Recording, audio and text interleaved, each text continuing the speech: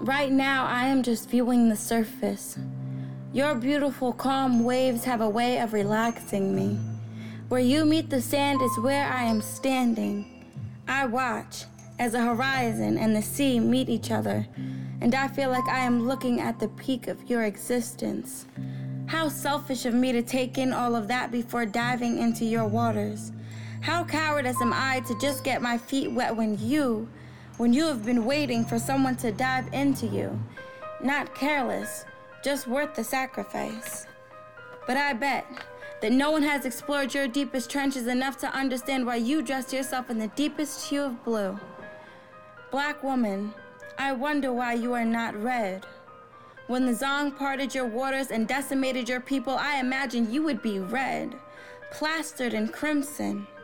Red to remind us that pain still lives here, that these waters still carry our blood.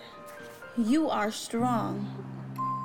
And I am just scared to drown again in the ocean of another woman because I've found that you won't only find treasure at the bottom of these deep waters, but you will find corpses and brokenness and bittersweet entities. And as beautiful as the ocean is, it will swallow you whole. But I am waiting for you, cautious, knees deep,